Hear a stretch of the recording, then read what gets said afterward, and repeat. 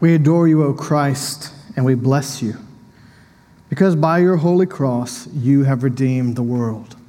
Please be seated. In preparation for tonight, preparation for this weekend, I've been reading a book by Esau Macaulay called Lent, the Season of Repentance and Renewal. In the section on Good Friday, this day, he wrote, "The cross is not just something to discuss, interpret, and understand. It is something to behold. We must see the act of love set before us again and again. The crucifixion story bears repeating. What does it mean to behold the cross?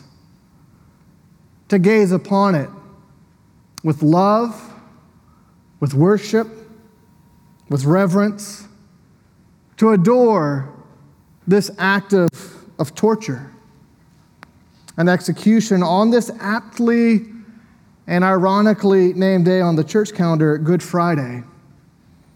I would say if we are to do this well, then keeping company with the Gospel of John is a good start. See, traditionally, each of the four Gospels and their writers have been associated with a different symbol, a different piece of artwork in the Christian tradition. And the symbol for John, the evangelist, has been the eagle. Because the eagle soars high above, making sense of everything it sees below it. It was even believed at one time in the church that eagles could stare directly into the sun and their eyesight would not be harmed. That's what we need to do tonight. To get up above, to get a bird's eye view of the cross, to take in the bigger picture of this event, standing like a signpost in the middle of history at the intersection of the ages. We need someone to help us stare into the bright light of the sun, the blazing glory that we see as we contemplate our Lord upon this blessed wood. Friends, our task tonight is not first and foremost to feel sorry for Jesus, but to gather around the cross together with gratitude, with humility, to adore, to behold our Lord, to remember how he stretched out his arms on the hard wood of the cross, drawing us to himself and drawing us within reach of his saving embrace. We actually said in our Palm Sunday liturgy at St. Thomas, we greet him as our King. Though we know his crown was a crown of thorns and his throne a cross. From the very beginning of the Gospel of John to the end, John the eagle takes flight. He wants us to know this one he calls the Word, the one who is divine, the one who is the Word made flesh, Jesus, the incarnate Lord.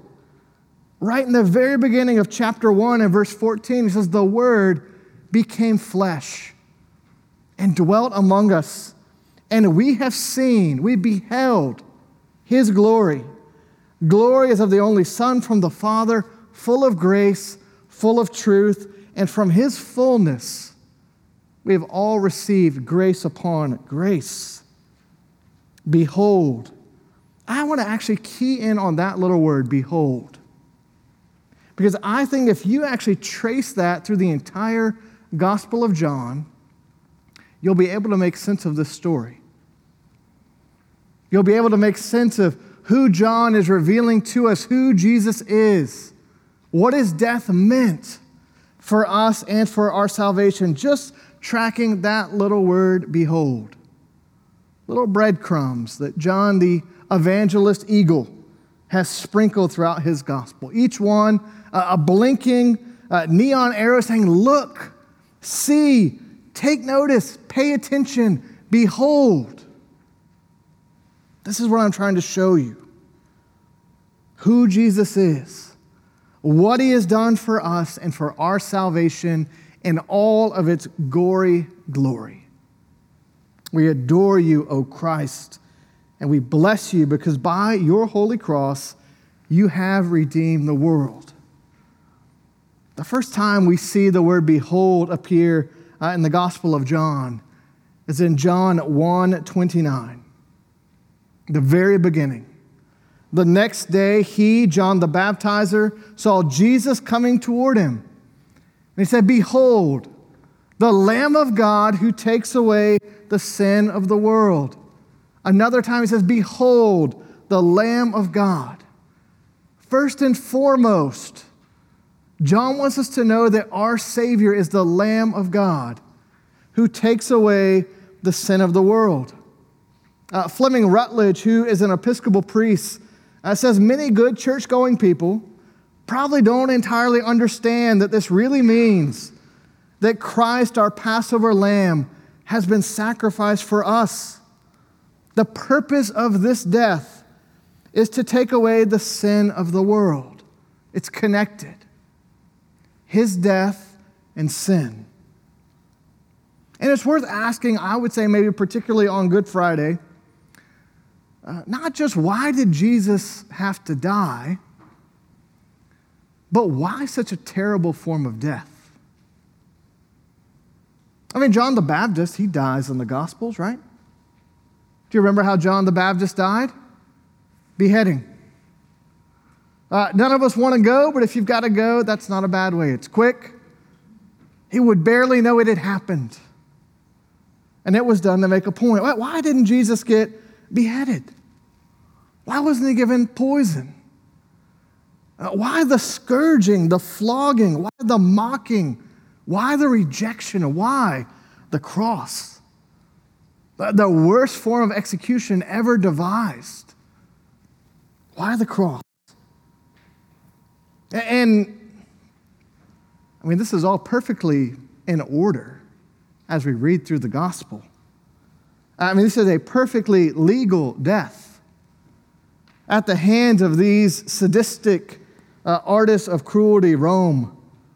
After Jesus is betrayed, not just by his friend Judas, but the entire nation, all of the religious leaders, everyone who should have welcomed him as the long-awaited Messiah, and betrayed and rejected by you and me, each in our own way. Why did he have to die such a gruesome form? John would say because it's connected to sin. It's connected to our sin. St. Anselm of Canterbury, almost 1,500 years ago, said of this day, you have not yet begun to consider the gravity of sin. In our most honest moments, we find ourselves like St. Paul in Romans 7, realizing I delight in the law of God in my inner being, but I see in my members another law waging war against the law of my mind, making me captive to the law of sin that dwells in my members. Wretched man that I am, who will deliver me from this body of death? Esau Macaulay says, I am not separate from the events that happen on this day.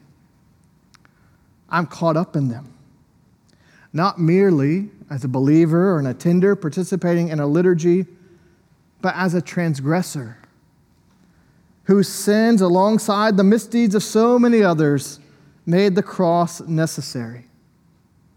It's this cross that forces us to take seriously our sin and those of the world. Behold the Lamb of God who takes away the sin of the world.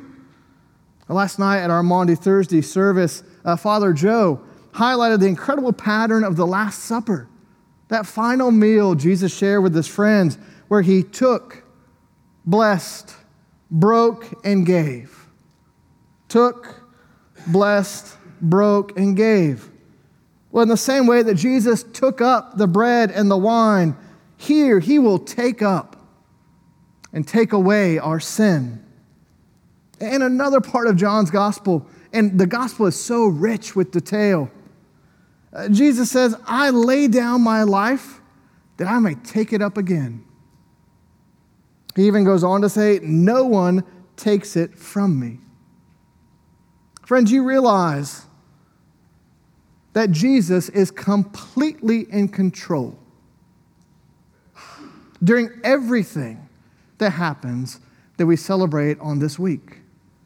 Everything that occurred on Maundy Thursday, last night, everything that occurs on Good Friday, Jesus is completely in control and permitting it to occur. Leslie Newbegin, who was a missionary to India from England, said John omits any details which might suggest pity for the victim. On the contrary, he views the crucifixion as an enthronement, a coronation, a royal culmination of the life and ministry of Jesus, a victorious, joyful, obedient act of love and glory. Indeed, the next time that John the eagle sprinkles this little word, behold, it's in chapter 12, the Palm Sunday moment, quoting Zechariah 9. Fear not, daughter of Zion, behold, your king is coming, sitting on a donkey's colt. The only other time this little word, behold, appears, it's not pointing at Jesus, but it's revealing the depth of his character and who he was. It's at the death of his friend Lazarus. And these folks come to Jesus and say, behold, the one that you love is ill. Take notice, pay attention, he's ill. When Lazarus dies, before Jesus revives him, he weeps. And the crowd says, behold, how he loved him. The great love that Jesus has for his friends, the great love he has for you and me. Behold, our Lord. And then there are two more occurrences, and they popped up in what text was reading for us. In the gospel, the Passion Gospel, behold the man. Behold your king. And it's a stark contrast. Chapter 1, behold the Lamb of God who takes away the sin of the world. John the Baptist, he is preaching that word. He is the prophet anointed by God, the greatest of prophets, to bear witness and point to Jesus, to show us the identity and mission and vocation of our Lord. Behold the Lamb of God that takes away the sin of the world. But now the prophet is Pilate. This brutal, prophetic, pathetic puppet, Pilate. Twice in John 1, the Baptist said, behold the Lamb of God. Now Pilate gives us two more things to know before we see our Lord on the cross. Behold the man. Behold your king. With John, we were on religious ground. With Pilate, we are on the stone pavement of politics and power. After the shadowy treachery of Wednesday and Thursday, everything is brought into the open because we're supposed to see it. John wants to show it to us so that we can know what happened, that we can pay attention, that we can behold, that we can adore. And so at the end of John 18, there's this fascinating conversation between Jesus and Pilate. Pilate's role is chilling because he begins to dole out punishment to a man he doesn't believe deserves it, just to placate the crowd. He could give a rip about justice. He could give a rip about Jesus. There's a mocking, a cruel coronation. The crown of thorns, the robe, the staff, the smacking, the pulling of the beard. By the way, this is not isolated to Jesus. There's archaeological evidence at Roman prisons and garrisons. There's one in Jerusalem here at the stone pavement of Pilate. Etchings on the ground of a game that Roman soldiers played when they were bored to mock their prisoners. a game they played at the end. We might think of, if you're going to be executed, what are your last wishes? What's your last meal? How is there a shred of humanity extended? Theirs was the opposite. How is there a last mocking? And maybe they just had to dehumanize the person to do what they were about to do. But this happened all over the Roman world. They flogged the Lord, and when they flogged somebody, you knew it. They could barely stand. I mean, later, Jesus has to get someone to help him carry his cross because of the results of this flogging. And there are layers of irony, layers of glory, that what they meant for evil bore witness to the truth. This is the King. And so when Jesus had been crowned with thorns and robed in purple, Pilate had him brought out before everybody and said, "Behold the man." Ecce homo in Latin, of course. And there are several words that we can translate as man in the Bible. I don't want you to miss this. When Pilate says, "Behold the man," that's not focused on the gender of our Lord. It's focused on his type, his kind. Behold mankind. Behold humankind. It echoes all the way back to creation, when God said, "Let us make man in our own image." This is the perfect human person. This is humanity par excellence. This is someone perfectly embodying and reflecting and indeed incarnating the very glory of God. And this is how he's being treated. Behold the man. Behold humanity. Behold humankind. And don't miss, this is on Friday, which in the Jewish reckoning would have been what? The 6th day of the week. You look back at creation. What happens on the 6th day? Exactly that. Let us make man in our own image. Male and female, he created them. This is the destiny of humankind. And the reversal of Adam's sin and transgression. Behold the man. Adam, after his sin, went into hiding. Jesus, before our redemption, is displayed for all the world to see. Behold the man. And what that man is doing in all of his bloody brokenness is showing us who God is and how much God loves us. Bishop N.T. Wright says, "Look at this man, and you'll see your living, loving, bruised, and bleeding God. Lord, why is there sin in the world? Why is there evil? Why is there pain? How long? Do you understand?" And he says, "Behold the man. I know all of it. I've experienced all of it. I'm making all things new." And Pilate's show and tell continues because the crowd is not satisfied with a bleeding, broken Jesus. They want him dead. And so Pilate says, "Behold your king." And he steps into a trap. Because the rule then, like the rule now, is there's only one king at a time. And they say, "Oh, we have one of those. It's Caesar." And Pilate can't very well go against that. He says, "Very well, crucify him." But as he does, make a sign. "Jesus of Nazareth, King of the Jews." And write it in every major language of the known world and put it over his head so that everyone will know who this is. Behold, adore, look, pay attention. There's a sign of his glory. The Lamb of God that takes away the sin of the world.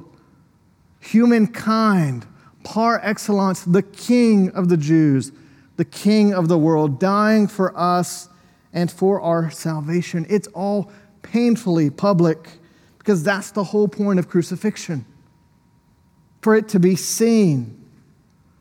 Rather than quick and painless Roman executions were intentionally slow, full of pain, spectacle and show designed to maximize suffering, to eviscerate the dignity of the individual. Romans, friends, they were professional butchers, but there's a method to their madness.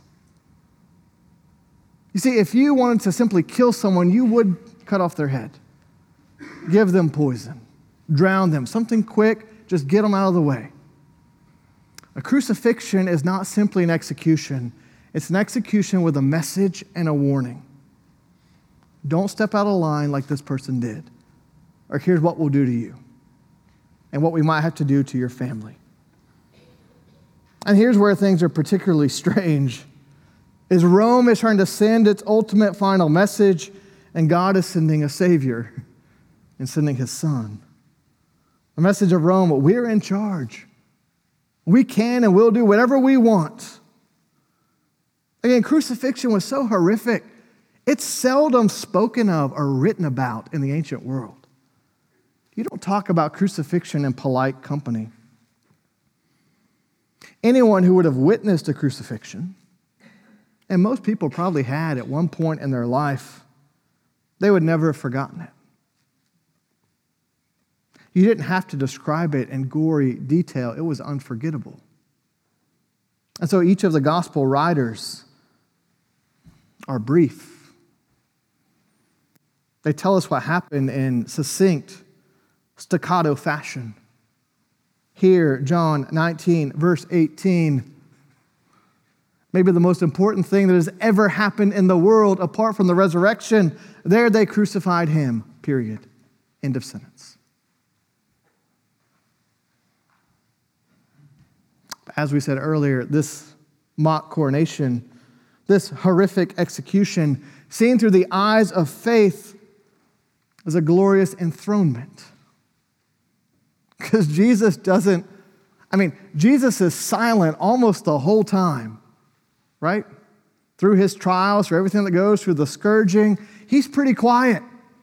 Like a lamb before its shearers, He's silent. Now He's on the cross. He starts barking orders. The King is in control. He has something to say.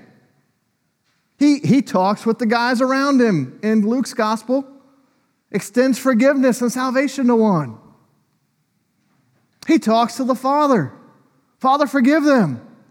They know not what they do. It's a royal pardon from a condemned criminal. And then here in John is the last little time we get this little magic word, behold. He looks to Mary. He looks at the beloved disciple. Woman, behold your son. Behold your mother. He creates a new community, a new family, foreshadowing all of the new community and new family of the church, reminding us once and for all that we don't do this Christian thing on our own, but we do it in community together. No, on the cross, He is completely in charge. He's giving bounty to His people. He's extending royal pardon. He's attending to His affairs properly with this proclamation above His head, Jesus of Nazareth, King.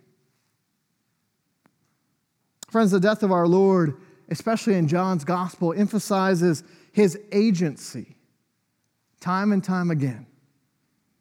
We heard the reading from Genesis. That young boy was clueless. It's a scary story. The suspense grows. Our reader's voice cracked, and it should. This is not a clueless young boy. This is the Father who has given His Son, and His Son is in control of this moment. He has agency. So chapter 19, verse 30, after all they have done, He's going to choose the end. When Jesus had received the sour wine, He said, "It is finished." That makes sense. That's what happens at the end of creation, right? It is finished before He rests. He bowed His head. He gave up His spirit. Behold the Lamb of God. Behold the man. Behold your King. who mounts his tragic, glorious throne to take away the sins of the world, for you and for me, for us and for our salvation. And so while it is very true to say that Jesus was killed, especially on Good Friday, it is equally true to say he gave up his life. A self-offering of love, carrying out the plan of our triune God, purchasing our redemption, beginning the process of making all things new, freeing us from sin and the penalty of sin, stamping it is finished. Later, in John's gospel, the eagle, the evangelist, says, let me tell you why I'm telling you all of this, to make sure you don't miss it. John's kind. Now, Jesus did many other things in the presence of the disciples, which are not written in this book. But these are written so that you may believe that Jesus is the Christ, the Son of God, and that by believing you may have life in his name. We're left to behold the finished work that we might believe, that we might have eternal life, receiving it as a gift, grace upon grace from his fullness. Dearly beloved in Christ, believe tonight. Weep, if need be, at the evil our sins have caused, but rejoice in the glory of the Lamb, our King, our Savior, our Redeemer. Let me close with this. I have a friend who writes music, and his lyrics are from a friend of ours who was a priest who's now with the Lord. He would write these prayers as poems, and this artist would take them and make songs out of them. They're beautiful. Here's his song, his prayer for Good Friday. Day of shadows, blood, tears, and sorrows. On this day is beauty torn asunder. Glory marred with whips, thorns and nails. Foulest darkness covers beauty's wonder. But he doesn't leave it there. He ends it this way. Purest Jesus, you held us to the end. Truest Jesus, you taught us to the end. Strongest Jesus, you bore us to the end. Dearest Jesus, you loved us to the end. It is finished. We adore you, O Christ, and we bless you, because by your holy cross, you have redeemed the world.